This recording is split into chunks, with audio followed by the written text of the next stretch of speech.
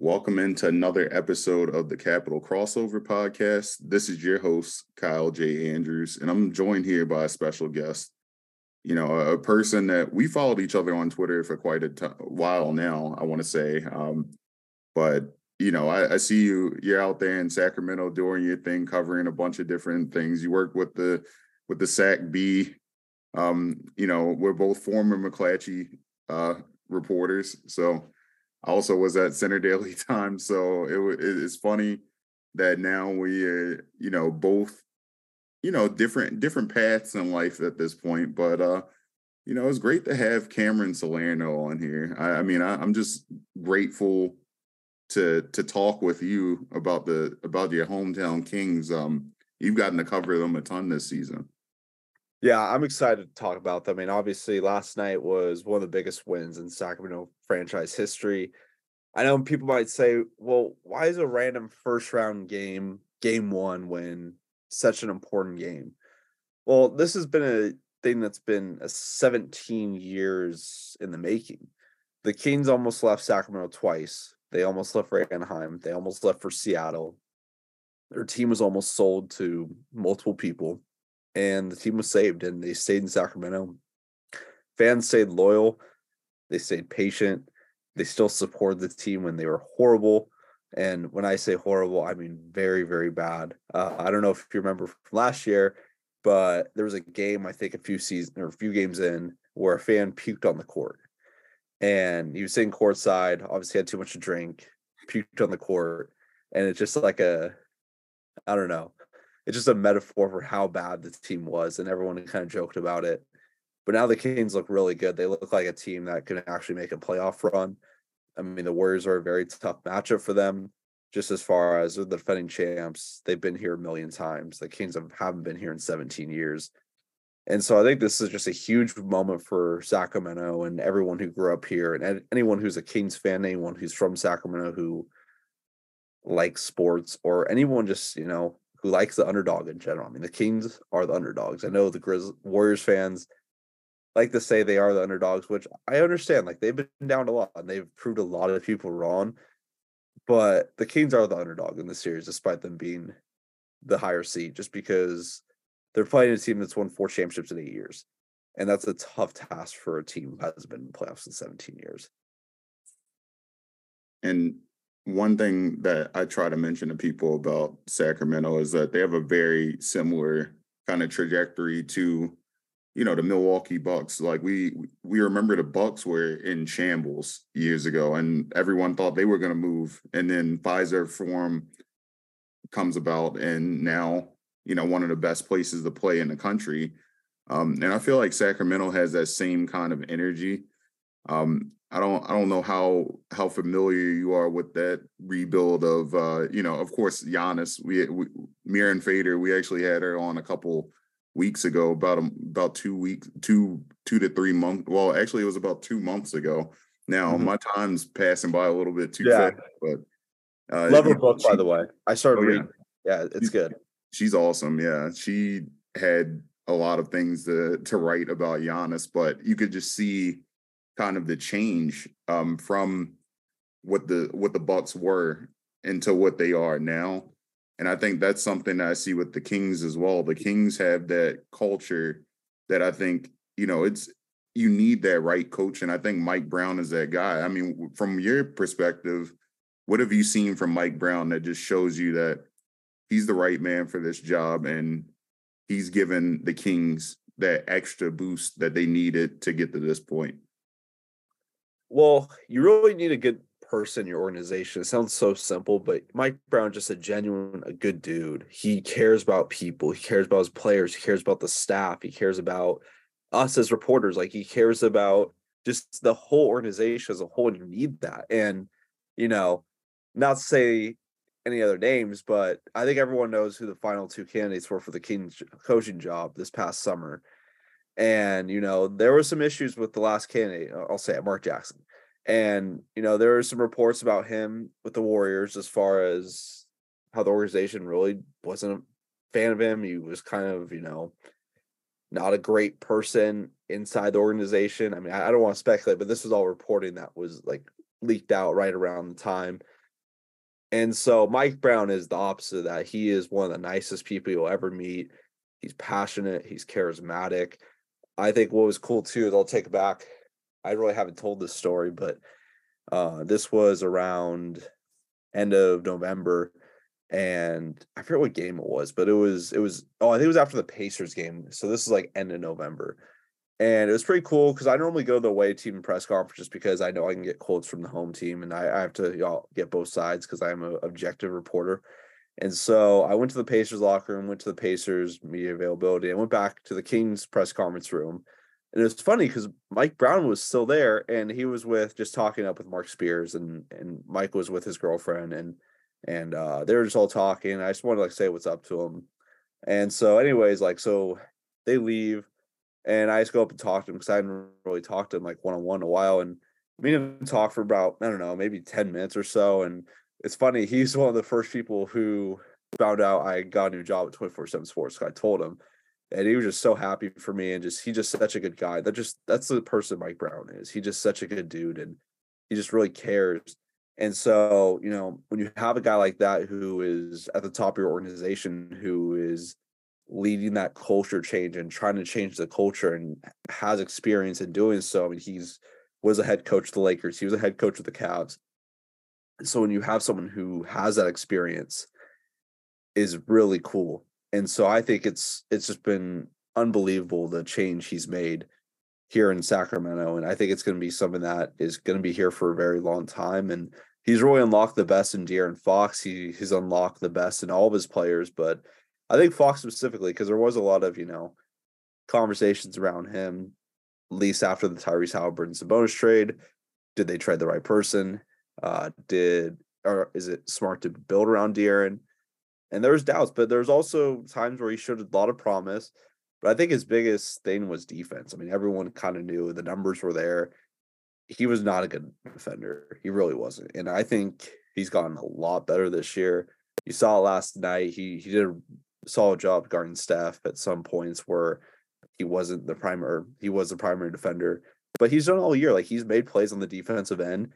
And obviously he's really stepped up his game. Like, he's taking that step from star to superstar.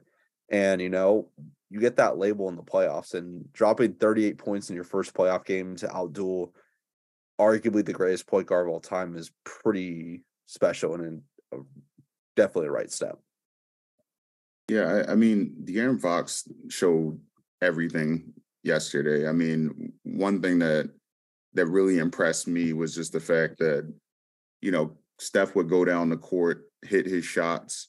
De'Aaron Fox goes right back at him, hits a couple shots of his own, popping the mid-range all of the time. I mean, it was almost unstoppable. It felt like De'Aaron Fox, because of his speed, very similar to a point guard that, a team in Washington had a couple of years back in John Wall. And, that mid-range shot that De'Aaron Fox, especially shooting it left-handed too.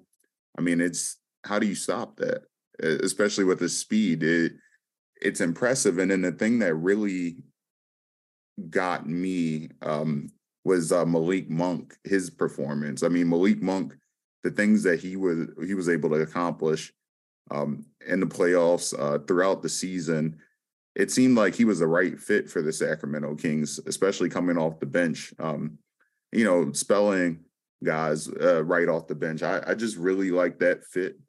You guys have Kevin Huerter too, when you think of the Sacramento Kings, who is, I mean, he was outstanding to begin the season. And it's a ton of players that just seemingly fit all together. I still don't understand how the Kings finessed the Kevin Huerter trade. That made absolutely no sense to me. Yeah. I mean, 0 sense. And then Sabonis, of course, a lot of people discussed why Tyrese Halliburton would get traded for Sabonis, but it's clear that Sabonis is a strong engine to this offense. Even when he can't get his own scoring, he creates opportunities for others. And, what's one thing to you that stands out with the way that Sabonis still continued to keep scrapping, even though he wasn't having a great shooting night last night. I tweeted this earlier. His shooting performance last time was his worst shooting performance of the season, like statistically, and his worst performance since January of last year. And I think it was part one, just he wasn't taking great shots, and also two, Looney played an outstanding defense on him. Like Looney's a very good defender. And the thing I really hate about like the whole narrative conversation is like, like I think every NBA fan is guilty of this as far as like, like one district crediting Looney. Like Looney's an amazing player. Like he's one of the best role players the Warriors have ever had. Like, and I don't like when I say role player, I just mean like he plays his role so well. Like he doesn't have to score 30 points or he doesn't have to grab 20 rebounds to make an impact. Like his box score isn't amazing, but he plays great defense all the time. And like, on the flip side, like, there's Kings fans like trying to discredit Looney. And I'm like, what are you guys doing? And then also on the other side, like, Warriors fans like discrediting the Kings. It's like, I mean, it's common basketball talk, but I mean, I just would say like, Sabonis played probably his worst game of the season last night, and the Kings won, and that's pretty incredible. And like kind of just going back to Monk, like he's been the heartbeat of this team. I really believe that. Like he is the emotional leader. He goes, I mean, when he's on, like the Kings are on too. Like he's that spark plug off the bench that really can kind of get the team going. Obviously, with him and De'Aaron have amazing chemistry. They went to Kentucky together. That's their best friend. They're best friends. And so having Malik have that performance was huge. And I did think it was funny because on Twitter, like some Warriors fans, like, Malik Monk had a career game and they won. I don't think he's ever going to do that again. I'm like, go look at his box scores from this season. There was times where he casually dropped 25 points and had like 10 assists or dropped 30 points. And then obviously that Clippers game in February where he dropped 45 off the bench and Fox dropped 42 and they won by 1 in double overtime. Like he's been doing this stuff all season. And a lot of these Kings players have really been doing stuff all season that has been impressive. But I go back, I think there's a lot of problems like with the NBA, like how they promote teams because, the same 10 teams are on the national television games every single week, which I get it. Like, I mean, like the NBA fan, the casual fan should be able to watch the Warriors or the Lakers or John Morant or Giannis, like whenever they please. But also at the same time, too, you can't look at from a marketing perspective and say, like, why does no one care about the Kings or other small market teams? But when you're not putting them on national TV, like the only way for an out of market fan to watch them was NBA League Pass. And, not everyone can afford it, or not everyone has access to it, or you might live in Sacramento and you don't have cable and you have NBA TV or you have NBA League Pass and you're blacked out because like of the market restrictions. So I just think, from just a perspective, like if you put more teams on national television, like it's going to help the league as a whole, especially if you want to market your stars. Like, I mean, I look at whoever gets Victor next season. I mean, they're going to have a few national TV games as they should because Victor should be marketed by the NBA. But I look at last night and I mean, from like an honesty test, like I'm talking like just a casual NBA fan who will tune in to watch the playoffs, watch like maybe once or twice a week, like a random game. There's a lot of people last night who that was their first time watching the Kings all season. And it was funny. Like there was some Warrior fans on Twitter I saw like, Kings played their best game of the season. They still won. I'm like, I've been covering this team the entire year. That's probably a top 5 in a win. They're one of their worst performances of the season. They still found a way to win. But that's what they've been doing all season. So I think, for the casual fan, like, I think the NBA should do a better job marketing, but also too, like, I don't blame how the system works, but I just found it funny that a lot of people's first time watching the Kings was last night.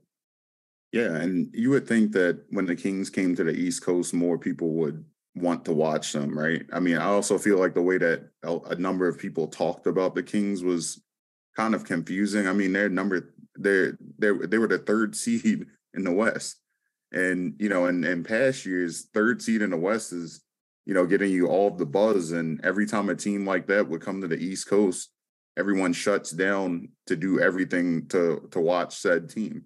Mm-hmm. But I don't feel like they did a great job of marketing the Kings stars that they have. I mean, of course, people on the East Coast know about Sabonis, but feels like De'Aaron Fox got forgotten about throughout the entire season.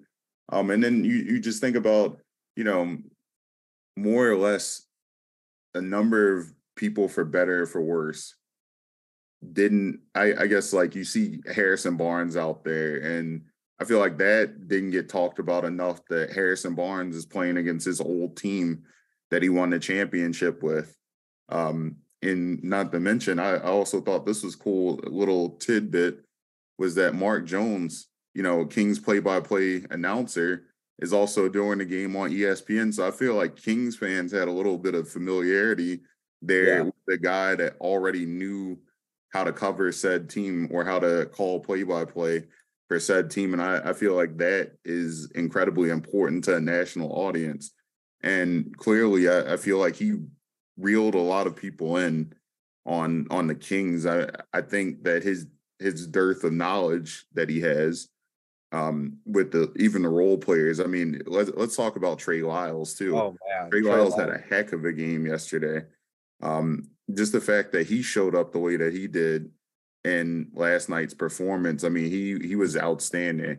And Trey Lyles seems like the guy that everywhere that he was before, he couldn't necessarily figure it out. What's the difference with the Kings that he's been able to figure it out? Is it Mike Brown, or is it just in the culture of the team has helped him a ton? So taking you back, I forget exactly when this was, but I remember this is when kind of Trey was getting in the rotation. Like he was playing consistent minutes with the Kings. Like he was playing every night. And just someone asked Mike Brown about it. And, they kind of joked about how, on the scouting report, every single time he would get the ball, he would drive. He would never shoot. And so Mike told him to shoot the ball more. Like you're open. And so he started shooting a lot more. And like last night, I think he hit, I forget how many threes he hit. I think he hit like 4 or 5 off the top of my head. But that Yep, kind of changed. four for Yeah. six. Yeah, that's what I thought. I think he shot 6 of 8 from the field, if I remember right. Yep. But kind of giving him that confidence and obviously playing consistent minutes, I think helps any NBA player kind of get that rhythm and that role. And Trey like has a set role in the team. Like he is the stretch forward. Like you don't have to do anything crazy. Shoot the ball when you're open, drive when you need to, go rebound. Like he has been playing the small ball 5 sometimes when Sabonis comes out. And so having that set role for him, I think has been huge. And obviously Mike has given him a lot of confidence. I believe he's a free agent this summer. So I think the Kings would be foolish not to bring him back just because he is a great player, but he also is a good locker room guy for them. And so like I think his ascendance has been also really huge for them. Like there's been multiple times this year where he had a game or he made a play that won them the game. And so that was another thing. Like Warriors fans on Twitter were talking about how like, Trey Lyles is never gonna shoot like that again. Like we're gonna be fine. And I'm like, Trey Lyles has had multiple games where he hits 3 or 4 threes and just kind of like makes that silent impact that you need it. And the Kings don't win the game without Trey Lyles last night. Like I'm very confident saying that. So him, Malik, De'Aaron, Harrison Barnes had made some plays. Herder obviously really struggled from 3. I think he went 0-6. Keegan, I don't think hit a 3. So the fact that Kevin Herder didn't hit a 3, Keegan Murray didn't hit a 3, and both those guys I think are top 15 in the league in 3-pointers made is I think pretty encouraging to Kings fans. And Sabonis played his worst game of the season, and they still found a way to win. Like not the same guy doesn't have to step up every single night for the Kings. And I think that's why they're so good. Like they're not ultra reliant on Fox. They're not ultra reliant on Sabonis. And so like I think the biggest key, like I said, is before the series is I think Sabonis and Fox are gonna get theirs like as far as every night. I mean, Sabonis obviously struggled last night, so that was like kind of an outlier. But I'm saying I think it's the biggest key in this series that the Kings want to win is who is going to step up outside those guys. And I mean, obviously Malik had 32 points, and I think Herder's going to have a bounce back game. I think Keegan's going to have a bounce back game. And so if they get those contributions from those guys, and then obviously the normal, outbursts from Fox and Sabonis, I think they're going to be fine. And you didn't even mention plus 10 Alex Len. Yeah, it's Plus funny. 10 in a plus minus. He was pretty good last night. Yeah, it's funny. So my dad doesn't watch a ton of basketball. Like he's not a huge sports fan, but like he's obviously got into the Kings this year because of me. Like, and I cover him. And I remember like this was maybe in November or December. Like he's like, why don't they play number 25 more? He's super tall. Like, like obviously he'd watch the whole game, and there was a lot of games where the Kings would blow out teams and like they'd put all the subs in. And it was just funny. Like he's like, yeah, it's my favorite player. And it's funny because 50 Cent also said in an interview like in I think it was November, December, they asked who his favorite player was. He said Alex Len. So that's what my dad has in common with 50 Cent. So, but no, Alex Len's been really good. I mean, he made a few impact plays. He had a block on Draymond. He had a nice dunk. Like he has been very good for them, and that's a very surprising like revelation. Like if you had told me 2 or 3 months ago that Alex Len would be playing playoff minutes, I would be saying, all right, is Sabonis hurt? Is Trey Lyles hurt? Is any other big man hurt? Like, is Keegan hurt? And he just playing himself in the rotation. But that's kind of how Mike Brown's been the whole year, which I think is kind of cool. Like, he is not afraid to roll with the hot hand. And if you prove that you're playing well and you can hang, like he's gonna play you. And so that's kind of been Alex Len. Like he got an opportunity to play, he played well, and he stayed in the rotation, and he's still playing. So I mean, if he struggles, he's probably gonna get taken out of the rotation. They'll put another guy in. So Mike Brown's not afraid to make those adjustments, which I think is really cool. And I think that's kind of that was like the problem with past Kings teams is they would play the same rotation guys and they wouldn't give other guys a chance to, be in the rotation even if they were struggling, which, like some players, like you just have to let them play out their slump, but also at the same time too, like it gets to a point where it's detrimental to the team. So you have to make a change. So Mike Brown's not afraid to make a change, and I think that's been really huge for them. And two Maryland guys, right? You got Kevin Herter and Alex Len, two players that people here on the East Coast are pretty familiar with. But just going back to Malik Monk, one thing that confused me about a lot of Warriors fans last night on Twitter were the whole like, oh, Malik Monk can't hit. He's not this great of a free throw shooter, and I'm like, yes, he is. I think he's like, I want to say he's 91%. Yeah, he's one of the best free throw shooters in the game right now. I mean, if I'm not, yep, he is at. Let's see, Malik Monk is at 88.9% from free throws, wow. which is still outstanding. I mean, that's outstanding. That's And the probably fact, top 10 in the league. oh yeah, I mean, he's impressive. He's very impressive. I always like Malik Monk, especially I know when the Lakers a lot of Lakers fans were very upset when Malik Monk left. And I just knew that with his talent that he's had, that playing with the Kings where he plays with someone that he's familiar with in, number one in De'Aaron Fox. I think that's huge. You have a guy that you already know. You have a person that you work very well with in conjunction. I'm pulling up the quote they said last night because I think it's a really cool one. But keep talking. Sorry. Oh yeah, and he said, "Oh, they just asked about like why did you team up with De'Aaron?" He said, "I wanted to change the culture with my homie." So I thought that was pretty cool. And no, Malik's awesome. Like he's such a good guy, and like he is, like I said, he's the heartbeat on the team. Like I tell people this, and people kind of look at me a little funny, but I've been saying this since December. Malik Monk's probably the most important player on the Kings. Like he's not the best player, but he is the emotional leader. He's the heartbeat. Like when he comes in and he starts playing well off the bench, like kind of people, it makes your head turn. Like Malik will come in and drop 10 points casually within 2 or 3 minutes. And he gets on these hot streaks and he can't be stopped. Like Malik takes some crazy shots. Like he'll pull up from three with 19 seconds left on the shot clock, and sometimes it's a really bad shot and sometimes he makes it. So I think it was funny because it was the third game of the season where they played the Warriors in San Francisco, and it was like the first time Monk got really extended minutes. I think he had 19 points, and it was like, okay, like maybe he can be that difference maker off the bench and really just kind of come on. And I mean, he's, like I said, he's the most important player on the team, I think, just because of how he gets the guys going. And also he is that emotional leader. He has that chemistry with De'Aaron. And so I think it's really important to have him. And he's the best Kings free agent sign since they signed Rajon Rondo in 2015 to a 1-year deal. And you look at how the Kings were built and how they went from a 30-52 team to 48-win team, a Pacific Division champion, third seed in the West. So it all starts at the trade deadline last year where they trade obviously they trade for Sabonis for Tyrese Halliburton, Buddy Hield. Then they trade Marvin Bagley for Trey Lyles. And then in the offseason, they sign Malik Monk. They trade for Kevin Huerter. They draft Keegan Murray. And those additions really just kind of transformed the team.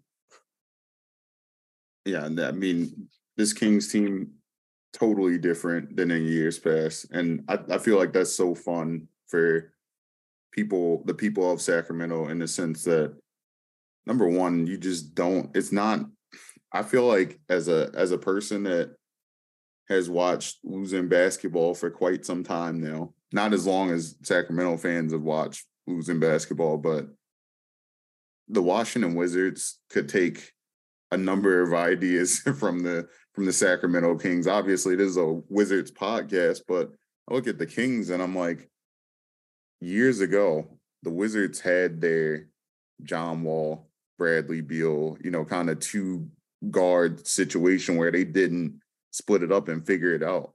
And some people said, hey, you should trade Brad. Some people said you should trade John. They kept those guys too long together and see where we are now. So I think that the Kings, they made the right decision. And not that I think that Fox, from the outside looking in, it looked like Fox and Halliburton had a pretty decent relationship. Didn't seem like it got to the point of Bradley Beal and John Wall where they were, going at each other's throats. They are still great friends. It's just that not all friends can play on the same team. It was more like a brotherly rivalry than it was like a, this is my teammate. I can coexist with this guy. And some guys just can't do that. I have a Wizards story, by the way. I've been waiting to share this, and I thought about. Let me preface this. I thought about tweeting this on the night this happened, but I didn't. And I feel like I can't really tweet about it now, just because I don't know. Like I don't want to do it randomly, but it's very funny. It's the best interaction I've had with a player all season. So the Wizards kicked the Kings' ass like when they played in Sacramento. They beat it by 30. It was on December 23rd. Complete bad showing by the Kings. And, like I said, I always go in the away team locker room because I like to get other players' perspectives. And so I go in the Wizards locker room, right? And I saw this tweet from like someone I know. Like it was a cool stat about Kuzma. And I think Kuzma is like one of 4 players at the time to have, I don't want to like misquote the number. It was like 250 points, like 100 rebounds, like 75 assists, like that number. And like the other guys were like Julius Randle, Giannis, and I think Jokic. Like, so it was a very like elite category. And it was funny because I showed him, I was like next to him in the locker room. I was like, hey, Kyle, like, did you see this? And I show it to him and he kind of looks at it for a second. And he looks at me. And he's like, damn. He's like, damn, they wanted me to play in China last year. And then he walks away. And I just started laughing because I was like, I had to hold it together, but I just thought it was very funny because he just like very unhinged and he said that, and I thought it was a pretty funny story. But no, he's a funny dude, and I just thought that was very very good interaction. So yeah, Kyle's a funny guy. He's probably a top 3 probably the best interaction of all year. The other one that comes to mind is I had like a extended combo with Anthony Edwards about like him beating Hustle and how he said he wants to act after basketball potentially. And I just said, like, you did a good job. And I'm like, were you even acting? He's like, nah, that was just me being me. And I love watching that play. Like, he's so fun to watch. And like, I hope he's a future Sacramento King in, the next few years. Cause I asked him like about like Sacramento. He said, it's my favorite place to play.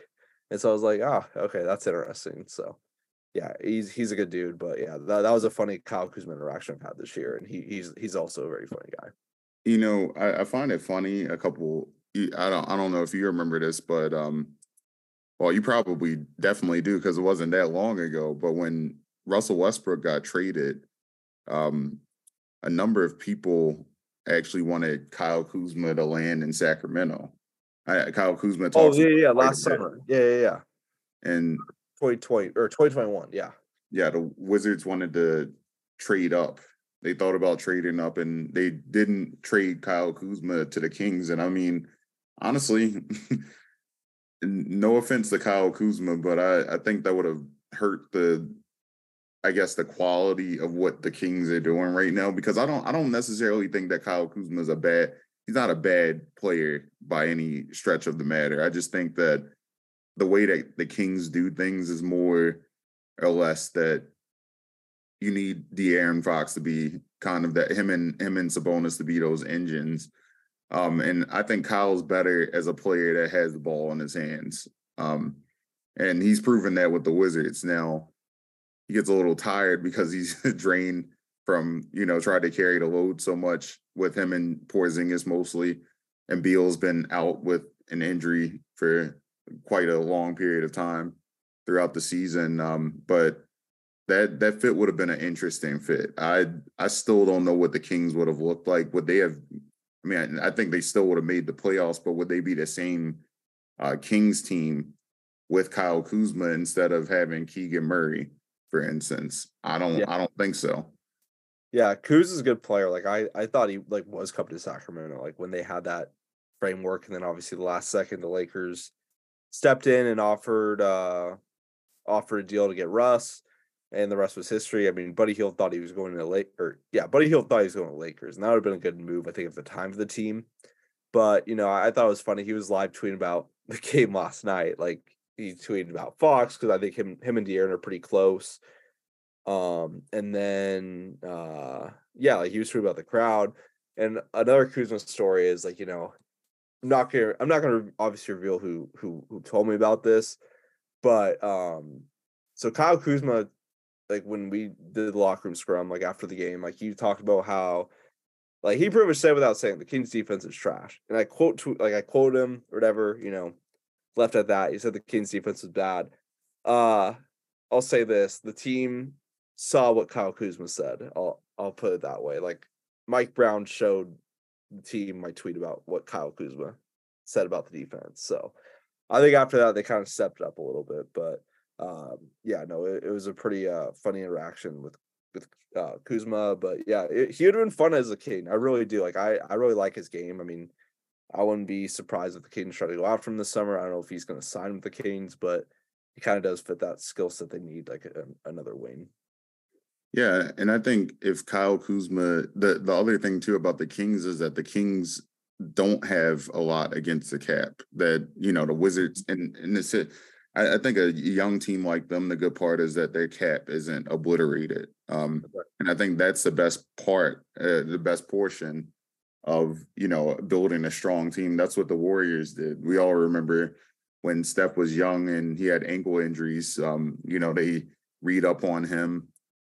Clay's there, and then Draymond fits a mold. I mean, they had Iguodala. He comes in as a very wily veteran at the time, who's still a wily veteran. Hey, he almost signed with the Kings that the summer he signed with the Warriors. I think it was very, very close to him being a King. Like I think it was him, like the Kings of the Warriors, if you remember right. I think he was. I want to say he was on the Sixers, like, and then he obviously was going to sign with the Kings, and then at the last second went to the Warriors and won a Finals MVP. Yeah, I mean, and it's so impressive to see kind of the trajectory of different teams. Like the Warriors, this is how we saw the building blocks of what they could be. And it seems like with the Kings, we're seeing that inch up. The Warriors were bad for a long time. We all know that. I mean, you all especially know it in Sacramento and also in the Bay Area too. Is that the Warriors were? I mean, we remember the Monte Ellis days, and Monte Ellis was awesome when he was with the Warriors. Don't get us wrong. There was a time where Warriors fans were pissed they traded Ellis. Oh like yeah, it was like he was good. Like he was that's a it's funny, like, man, that's a name I haven't heard in years, but like in a funny way, because like I love Monte Ellis. He was one of my he was favorite players when yeah, I was in high school. Loved yeah, Monte Ellis. yeah, he's a hooper for sure. No, I love that name, man. And then they obviously traded him. I think they traded him the Bucks, if I Yeah. remember right. Yeah, yeah. And then they So, had you remember Andrins Biendrins? Yeah. oh yeah, yeah, Andres yeah, yeah. Biendrins, yeah. I Yeah. mean, like just the names. Oh man, Yeah. I could name And, so many random early 2010 basketball players. It's a fun game for sure. oh my goodness, yes. That I think those were like the prime years of my of me kind of coming of age when it came to basketball. It was like, okay, 2011, 2010, like all the, Lil B making the songs about the Warriors and stuff. And then, that was a time. That was definitely a time. I was a senior in high school during Oh that wow. that Warriors team that they had some it was bad. I think that was the first year Mark Jackson was the coach, if I'm not mistaken. Yeah, Um because I know they got fired after the 2014 season. Then obviously yes. their first season they won. Yeah. And, and they had this is a you know what I did not realize about the Warriors team back then? They had Kwame Brown. I didn't I didn't even That's realize that. that's another name. Oh my goodness. And they had Dominic McGuire, former Wizard too. Oh But my I do remember David Lee. David Lee was awesome with them too. For a while, and then he had his injury issues. But I just think about those building blocks that the Warriors had, and a different, obviously, very different team than the Kings. But it seems like the Kings have made their own way and are doing it in their own way of having these building blocks of getting to that point of being contenders. And what do you feel like the next step has to be for them to get to that point, or is it still in the process? It's an incomplete right now because it's only game one of the playoffs that just happened yesterday. 126 to 123. Kings win. But what do you think they need to do to get to that next point where they're just like, this team is, I mean, or are they there? Or do you feel like I they could be there? I hate to say it because like like he has been super valuable to Sacramento and the team. But I think the next step is upgrade from Harrison Barnes. I really do. Like, and that's not a shot at Harrison. That's just saying like they need someone who really, because now that the team's going to have playoff experience and like they obviously have their building blocks with De'Aaron Fox and Domas Sabonis. Like you look at their starting lineup, like they're not going to move on or not going to upgrade from Keegan. They're not going to probably upgrade from Herter unless they get like some crazy guard. And really, the only guy I think they can truly upgrade who's getting older is Harrison. And I think they have to make a choice, like, maybe this summer, because obviously Harrison is a free agent. Um, are you going to slide Keegan to the 3 and make him a long term 3 and go after a 4? Or are you going to make Keegan your long term 4 and go after a 3? Because you can really go either way. I mean, they don't have to have, they don't, I mean, they could sign a 3 or 4, like a combo forward, or like, and it'd work out. But I think the next step is like getting a 3 and D Wade. Like my dream player for the Kings, which is never gonna happen, but like I've been saying this for literally years, is Mikal Bridges. Like he would be absolutely perfect for them. Like he is the ideal fit for that team, just because like he's literally amazing. Like his defense is incredible. His 3-point shooting is amazing. Good player. He's young, but obviously that's not going to happen. But I think that next step is really upgrading that 3 spot.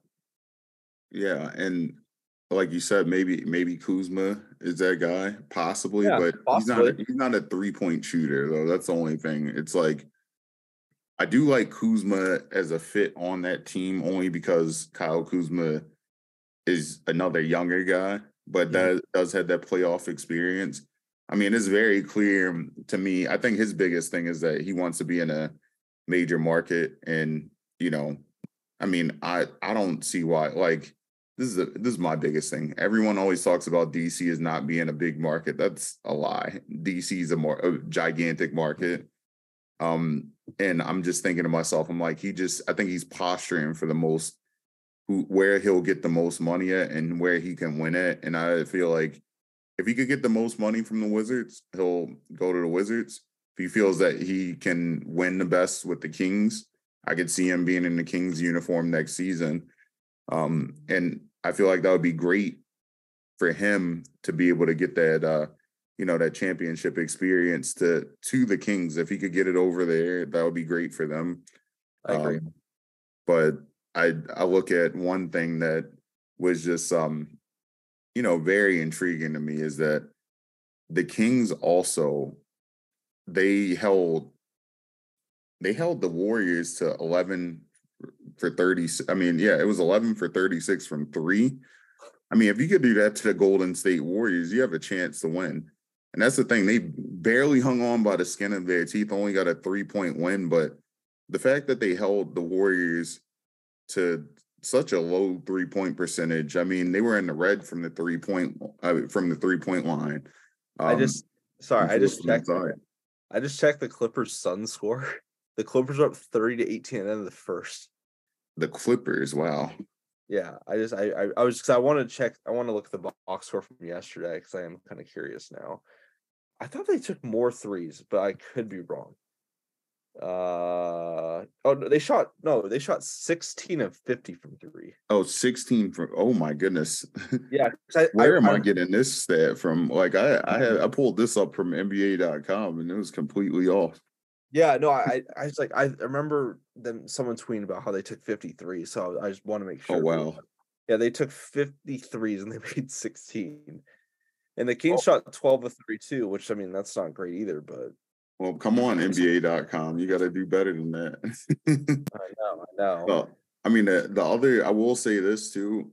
The Kings did out-rebound them. And, I mean, that's definitely a tough task to do against the Warriors, especially considering that, we always talk about Draymond Green and Kevon Looney. Kevon Looney's a very tough rebounder. Yes. But the fact of the matter is that the Kings I feel like the Kings bullied them a little bit. Draymond postured a little bit. I mean, we know how Draymond's going to bring it every game. But the one thing that I saw was that they didn't get rattled. They just didn't care. When Draymond was going and barking in people's faces, everyone just turned their back to him and didn't let them get in their head. And I feel like that comes from familiarity. If you know thy enemy, and the Kings clearly, this is probably the enemy that the Kings know the most out of any team in the NBA. And I feel like that's a great opportunity for them just to be able to play this team in the playoffs, a team that I feel like many Sacramento fans will say, if they can beat the Warriors, they can do anything because the Warriors have that championship pedigree. They're going to come at them with everything that they got because they're vaunted rivals. They're not separated by that far. They're probably, out of, like you said before, outside of the, Clippers and Lakers, I feel like that rivalry is just like, very close. Right, it's an hour and a half. It's an hour and a half or so, I would say. Yeah. From Sac to San Francisco. And it is like, I think it could become a rivalry. Like if the Kings and Warriors get good, like it's huge for Northern California. It's huge for California in general. It's huge for basketball.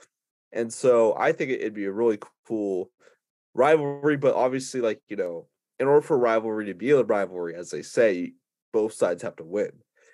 And so this is an opportunity for the Kings to really kind of change the narrative about them as an organization, them as a team.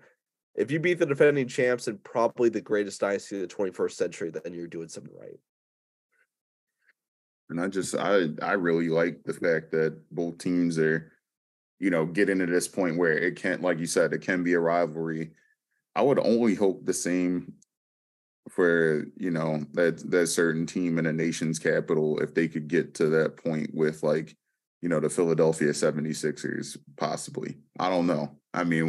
One day maybe, but they have no real rivalry. Not anymore. It's not, no team is going to actively say, oh yeah, the Washington Wizards, we have a rivalry with them. Maybe Yeah. back in the day with the Cavs, maybe. Yeah. And it seemed to be getting that way in 2016 and 2017. And even the Celtics at one point, but those days are long behind us. Yeah. Now, in terms of the other games, what outcome from yesterday just intrigued you the most? What was something that just stood out to you when it came to the other NBA games? I mean, we had the Knicks. Wow, that was, I will say that's mine. Yeah. The Knicks I came would out agree with that. firing on all cylinders. I'm not gonna lie to you. I don't know how much of the other games I watched yesterday just because I was so locked. I watched the Knicks Cavs game. I watched it before. Like I was really impressed. I didn't watch a ton of the Sixers game because it was like early and I was working, but I was really impressed with the Knicks. Like they look really good. Like we all watched it like before the Kings came, and they looked very solid. All in the Celtics, I mean, they blew out the Hawks too. That was not surprising. Like I think most of the Eastern Conference series are going to end in 5 or 6 games. All the Yep. West games I could easily see go in 6 or 7, or all the series. Sorry. And I feel like this is good for the Eastern Conference because just clear out all the fat. We're cutting the Yeah. fat off the ends. Just let's go. Let's just get all the way to the top because we know the Celtics, as of right now, the Celtics seem to be the scariest team.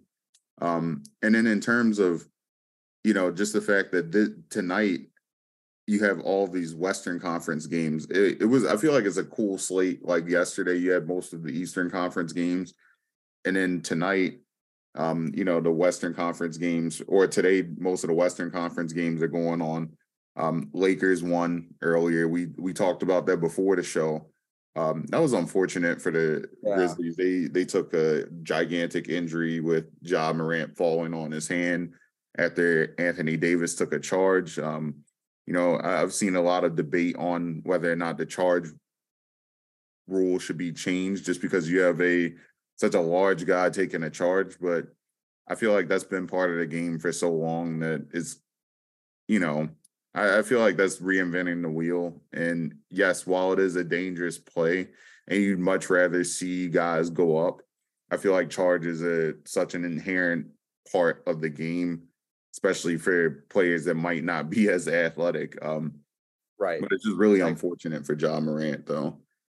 yeah, I agree with that 100%. Like it's a devastating injury for them, and the point I'll add too is like whoever wins this series and whoever wins the Kings Warriors series, it's going to be a great matchup regardless. I mean, Lakers Warriors, Lakers Kings, Grizzlies Kings, Grizzlies Warriors, like any of those matchups are really flipping good. Like it's going to be a very good series. So I'm excited. Like this isn't like a prisoner of the moment statement. This might be the best playoffs I've seen. Maybe I'm saying that just because the Kings are in it, but I'm saying from I think anyone can win the West. I really do. Like if you told me in 2 months that Team A won the West, I'd be like, oh, okay, I could see how they did it. Like I think there's like literally anybody I think in the field except like maybe 2 teams can win the West. I really do.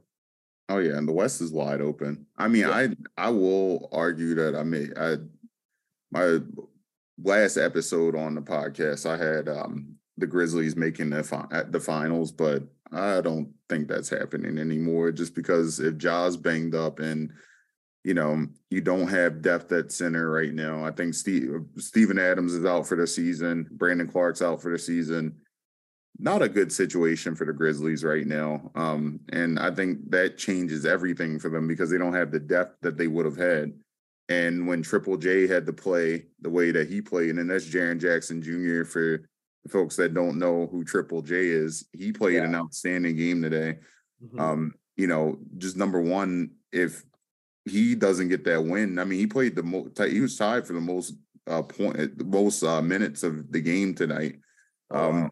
with Bain, and as a forward, um, just not the greatest thing in the world. You can't have him playing as many minutes like that. And when they have the opportunity to kind of float Steven Adams in there with Brandon Clark and all those guys, I feel like that makes them a significantly more dangerous team that this year they just don't have that. Right now they don't have the depth, and that's going to be their biggest downfall. I also think that Taylor Jenkins I don't know how many people feel about Taylor Jenkins as a head coach, just because, he's fairly on the younger side, but it just seems that, with the Grizzlies, it's like, how do they lock in? How do they get over the hump? And some people have mentioned maybe finding a new head coach, but as Wizards fans know, that it's not always greener. The grass isn't always greener. They went from Randy Whitman to Scott Brooks. Randy Whitman was actually decent. Scott Brooks had the Wizards in the playoffs a couple of years, and then once John Wall got hurt, wasn't the same after that. And then Scott Brooks to Wes Unseld Jr., who has, for better or for worse, been an unmitigated disaster just because of, poor decisions by I would say with Tommy Shepard, the GM has made pretty poor decisions with the roster. And I just don't think it necessarily fits anybody's ideal for a team. But when it goes back to the Grizzlies, I look at them and I feel like, their GM has done everything that they've could to fix this roster. I mean, I think the injuries are unfortunate. That's always going to happen in sports. But I think Taylor Jenkins, does he take that next step? And I don't know how much you have gotten to watch the Grizzlies, but it seems as an avid Grizzlies watcher myself, from the outside looking in, what do you think about this team, and what do you feel like is holding them back besides all the craziness that Ja Morant has? I feel like that's a distraction beyond belief. Yeah, I mean, it's funny, like from like a total like outside perspective, I like Jake as a coach. Like I think he's a good guy. Like he's a good coach. He's young.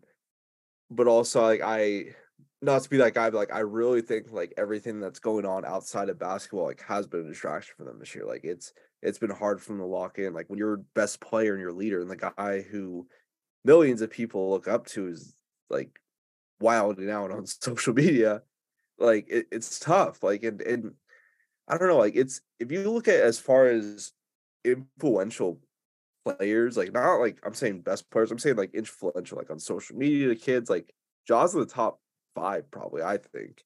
Like because like a lot of kids look up to him.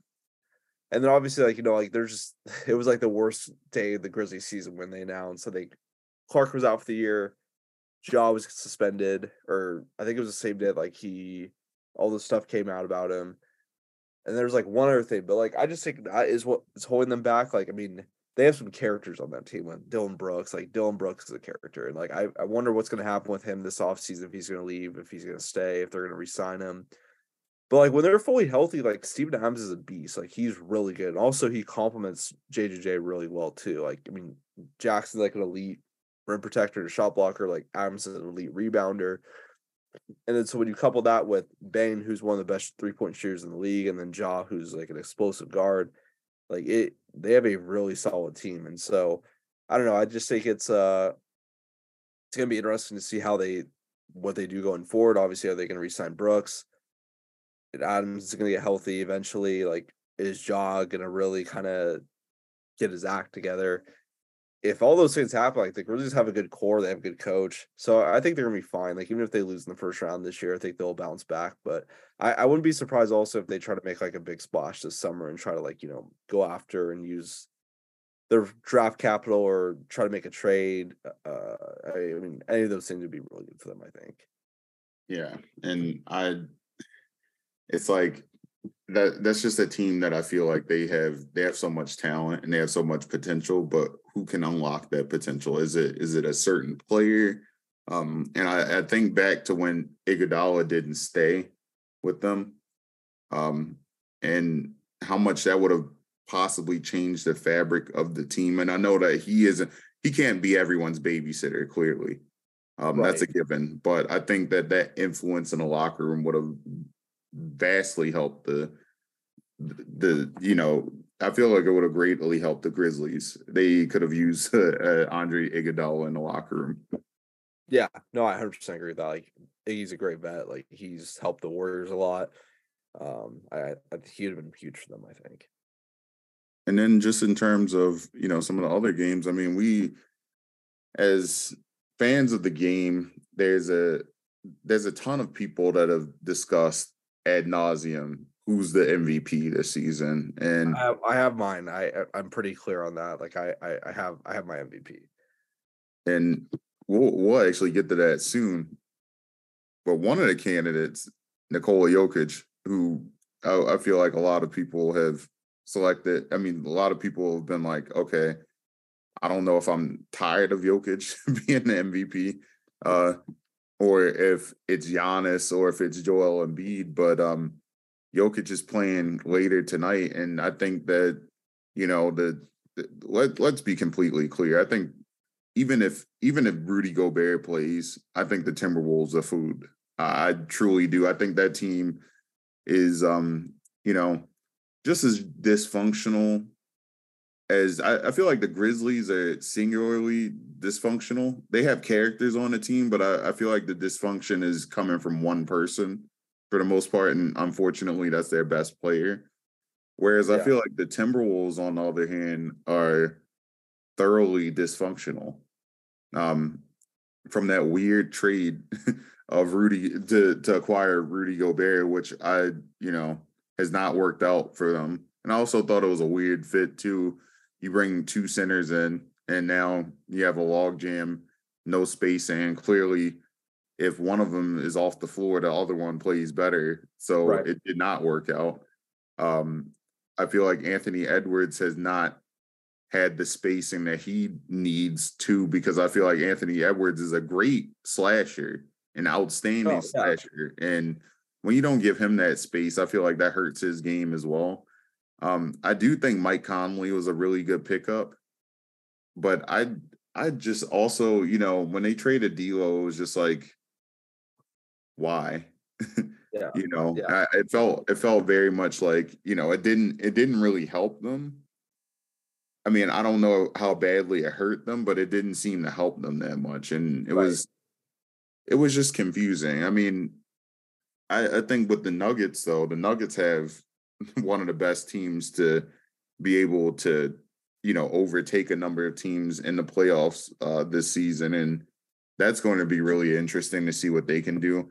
I really love the fact that they got KCP, and he's been outstanding this season on defense, and, former Wizard. But you also have yeah, I mean, outside of that, I mean, Aaron Gordon has been outstanding on defense. He's really NorCal shown up. native Aaron Gordon.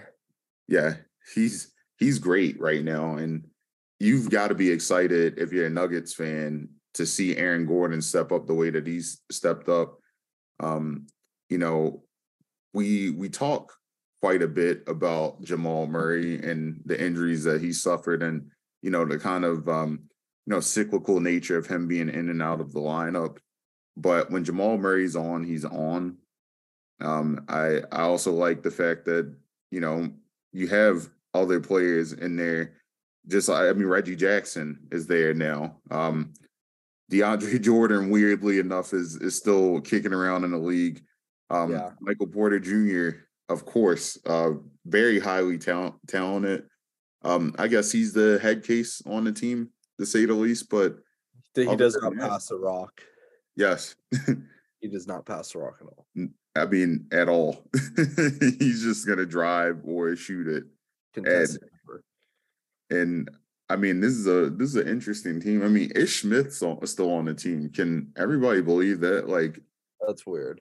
That's I wild. mean, this is such a weird Nuggets team, but they work. I don't know how, but they work, and it's so fun to try to figure it all out with them. But I still think that there are some flaws, and I feel like they don't get hurt too badly on those flaws, just because I feel like they have so many other guys that can come pick that up. But what do you think about this Nuggets team and what they can do in the playoffs? I'm torn, man. Like I thought coming in the year, like I thought they'd be really good. Like they have a good roster. Like if they're healthy, like they're good enough to win the West.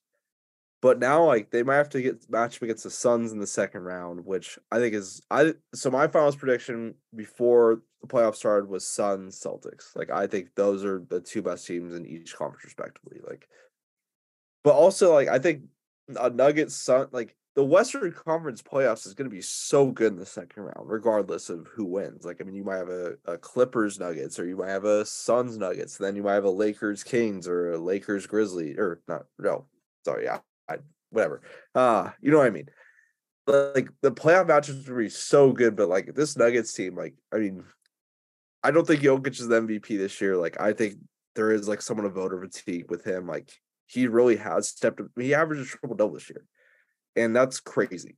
But I mean, my MVP is Embiid. Like, I think he deserves it. Like, I think he's played good enough. Like, the Sixers are very good this year. And so, like, I think the Nuggets could easily win the West. Like, but I also think they have a tough matchup in the Suns potentially. That would be their hardest matchup of the playoffs in the second round. And so I like the Nuggets team. Like, I like the roster. Like, I like Jamal Murray, huge Jamal Murray guy. Jokic is Jokic. I mean, Aaron Gordon has taken that next step. That's a Northern California native. But I don't know. I can they beat the Suns? I guess we're gonna find out. But also the Suns are not looking great so far against the Clippers, which who knows how far that series is going to go. Yeah, I feel like if it, this is the thing. Maybe the Clippers are giving them everything that they can possibly throw at them right now, but I feel like without Paul George, that's tough, you know. And I really, I mean, the Clippers have actually played pretty well with Kawhi in the lineup versus, Paul George being in the lineup without Kawhi. But at the same time, they're better together. They're outstanding together. When those two are on the floor together, I feel like those two are two of the best two-way guys in the NBA. I agree. And it's But funny. Oh, I was going to say, I've covered 42 NBA games this year. I'll cover tomorrow's Kings Warriors game. My first game I'm actually going to as a fan. I'm going next week. I'm going to Clippers, Suns in LA. And that's gonna be I'm so excited to see that matchup because I love watching KD play in person. Obviously haven't seen Kawhi play in person because actually wait, yeah. No, Kawhi rested, so I haven't seen Kawhi play in person, and he's a fun guy to watch. Literally fun guy. he's the fun guy. Yeah, yeah. So I'm excited. It'll be fun. Like it is also be fun to go to a game as a fan because it's way different. Absolutely. And I have two more questions for you, but first, who is your MVP? Or Embiid. I think Embiid deserves it. He's had a really good year. The Sixers have been really good this year too. Like, he deserves it. Like, I think there is voter fatigue. Like I said, like Giannis won a back-to-back years. Jokic won a back-to-back years. I think it's time for a new MVP. So Embiid would be my vote. That's fair enough. And who's your champion? Who's your Western Conference champion? Who's your Eastern Conference champion? Who's your NBA champion? Suns over Celtics in 6. That was my prediction. It's very spicy. I want to hear yours because I don't know. Like, I think the Suns have the team to go all the way. I really do. Well, I had Celtics over Grizzlies. Okay. But that Grizzlies, that's not happening. It's not happening. So I'll go spicy. I'll go really spicy too. Since the Grizzlies aren't looking too hot, I'll make a change to that. I'll make an amendment. This is the thing. You're gonna say Lakers, Celtics, aren't you? No, I'm not going to say Lakers. I don't believe in the Lakers. I don't. I'm very much so like a non-believer in the Lakers. I mean, I think this is the thing. I think Darvin Ham's a heck of a coach, and I feel like he gets unfair criticism from Lakers fans. Lakers fans unfairly criticize anyone. So I mean, be fair. And he unleashed Rui tonight, so you can't complain too much on that end. But wow. This is a tough one because I don't believe in the Nuggets either. I don't believe I don't believe that the Nuggets can get over the hump just yet. And I think that if they get beat I think they get beat in the second round, Yeah, truthfully. I agree. I I think the agree. Nuggets get beat in the second round, but man, it's a tough one. It's a really tough one. So if it I don't think the Lakers, I don't think the Grizzlies, not the Nuggets, clearly not the Timberwolves. So it brings me to a few teams, and I don't think it'll be a rematch next year of last year's finals. I'll just say that because I don't even know if the Warriors make it out of the first round. So you're either gonna pick the Kings, the Clippers, or the Suns. That's what you're saying.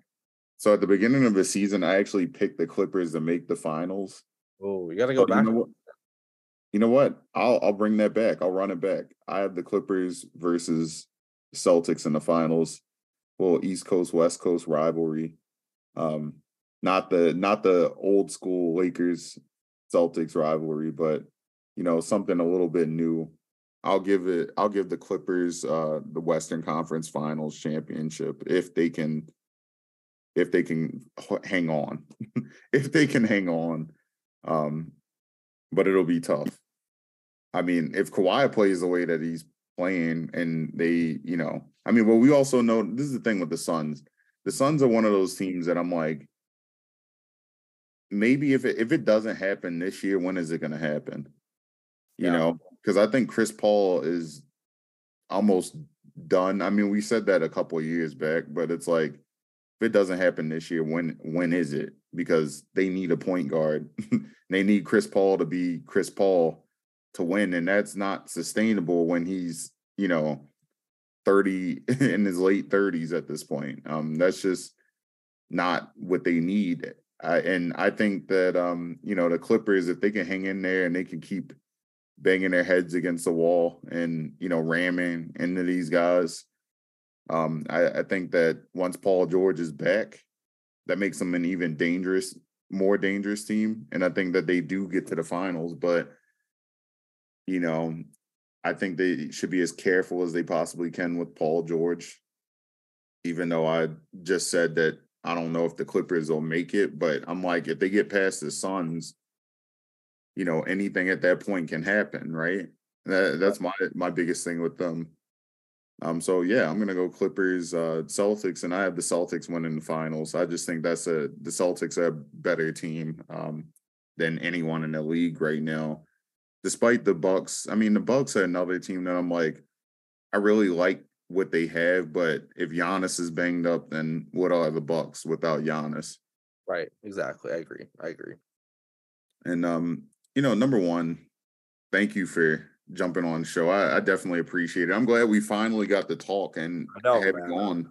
I love talking basketball all the time, and like I said, love the work you've done over the years, and it's just cool that Twitter's brought us together, and it's honored that you brought me on, and yeah, I love talking basketball. It's a good time always. Yeah, I gotta come out to Sacramento next year I sometime know soon. you got it, So man. I'll show you around. well, yeah, my friend is from Davis. That's where she's from. But so yeah, I'll have to come out there, visit, and make some make a point to get to a Kings game so I can see the Got it. beam. I want to Yeah, see light the beam. yeah. I think a lot of people do. So you definitely got to come out next season for sure. Oh yeah, and the cool part is that I will be in San Francisco this summer in Oh, June. nice. So I'm looking forward to being in California again. It's been a long time since I've been in California. It's been like 15 years. I was Wow, a teenager, a young teenager at that when I was in California. So that's it'll nuts. be it'll be cool. Never been to the Bay Area, so that'll be different. Never been to Sacramento, so hopefully I can go back to California in the winter Yeah, when no, yeah. it's a cool place. Cool place. I mean, I recommend it for sure. I'll show you around. I got some good places. Oh yeah, that'll be awesome. Where can we find you? And then also, where can we find your work? We talked about all of the Kings coverage that you do, but you cover a ton of college athletics at 24/7. Like what do you do specifically at 24/7 Sports? I I get the asked that a lot, and like I never have a real answer. I just write about whatever's going on around college football and basketball. Like one day it could be recruiting, one day it might be what a coach said. Like it's literally day by day. But yeah, you follow me on Twitter at Cameron Salerno 1. That's where I do most of my work, and it's no, I love it. It's a cool dynamic. I love college sports, and obviously I love covering the NBA too. So it's the best of both worlds for sure. And do you think Sacramento State's going to make that jump to FBS sometime soon? I would say no because they don't have the facilities yet. Mhm. But I think one day if they get some donors and they keep getting good at athletics, then yeah, they could. But I would say right now in the near future they won't. They won't be. They're set in FCS. Yeah, I know. I know you covered a ton of Sac State when you were at the Sacramento Bee, but I think it's so cool to me that a town or a city as big as Sacramento has a college football team that isn't. They might not be a FBS team, but they're a team that is very strong FCS program. So, and then also the other programs in the area too. UC Davis, like we just talked about Davis. I think that's cool that only 20 minutes separates them, and they're right there. And what's your Twitter handle for everyone so they can all know? At Cameron Salerno 1, CAMERON SALERNO at 1. So I wish I could just do it Cameron Salerno, but I think someone random has that name, so I had to put the 1, and I've stuck with it for 2 or 3 years. So that's how you can find me and follow me on social media. Yeah, someone took Kyle J. Andrews a long time ago, so That's devastating. I know the feeling. But Yeah, thank you again, Cameron. I appreciate you jumping on the anytime. podcast. Always talking basketball. We're gonna have to have you on again soon. Oh, absolutely. Maybe I'll do this daily, and then like we could do like a weekly thing. When the Next Kings week. make when the Kings advance and beat the Warriors, I'll come on for sure. Absolutely. That's Look, what we can talk. we'd love to have you on. We'd love to have you on again. Maybe we can all have everybody. We got the entire podcast on because we have like 3 to 4 different people. We try to Yeah, rotate. that'd be awesome. So that would be great. We could have like a round table, just shoot questions at you. Yeah, let's do it. Let's do it, man, for sure. Well, thank you, everybody. This is Kyle J. Andrews. You can follow me at Kyle J. Andrews _ on Twitter. Capital Cross Pod on Twitter. So follow us on Twitter. Give us a shout out. Talk to us. We're trying to get some more basketball talk as a whole, just because number one, the Wizards stink. And we want to talk about fun stuff for once. Like I think that's the toughest part. But basketball is basketball. It's fun. Let's enjoy it. Let's talk about it as much as possible. So thank you, everybody. Capital Crossover. Follow us, like I said before. Listen to this next show. And we'll probably have more than one episode this week. We'll probably do 3 to 4 because the playoffs, they're exciting, and we'll try to have as many great guests as we possibly can. This is Kyle J. Andrews signing off.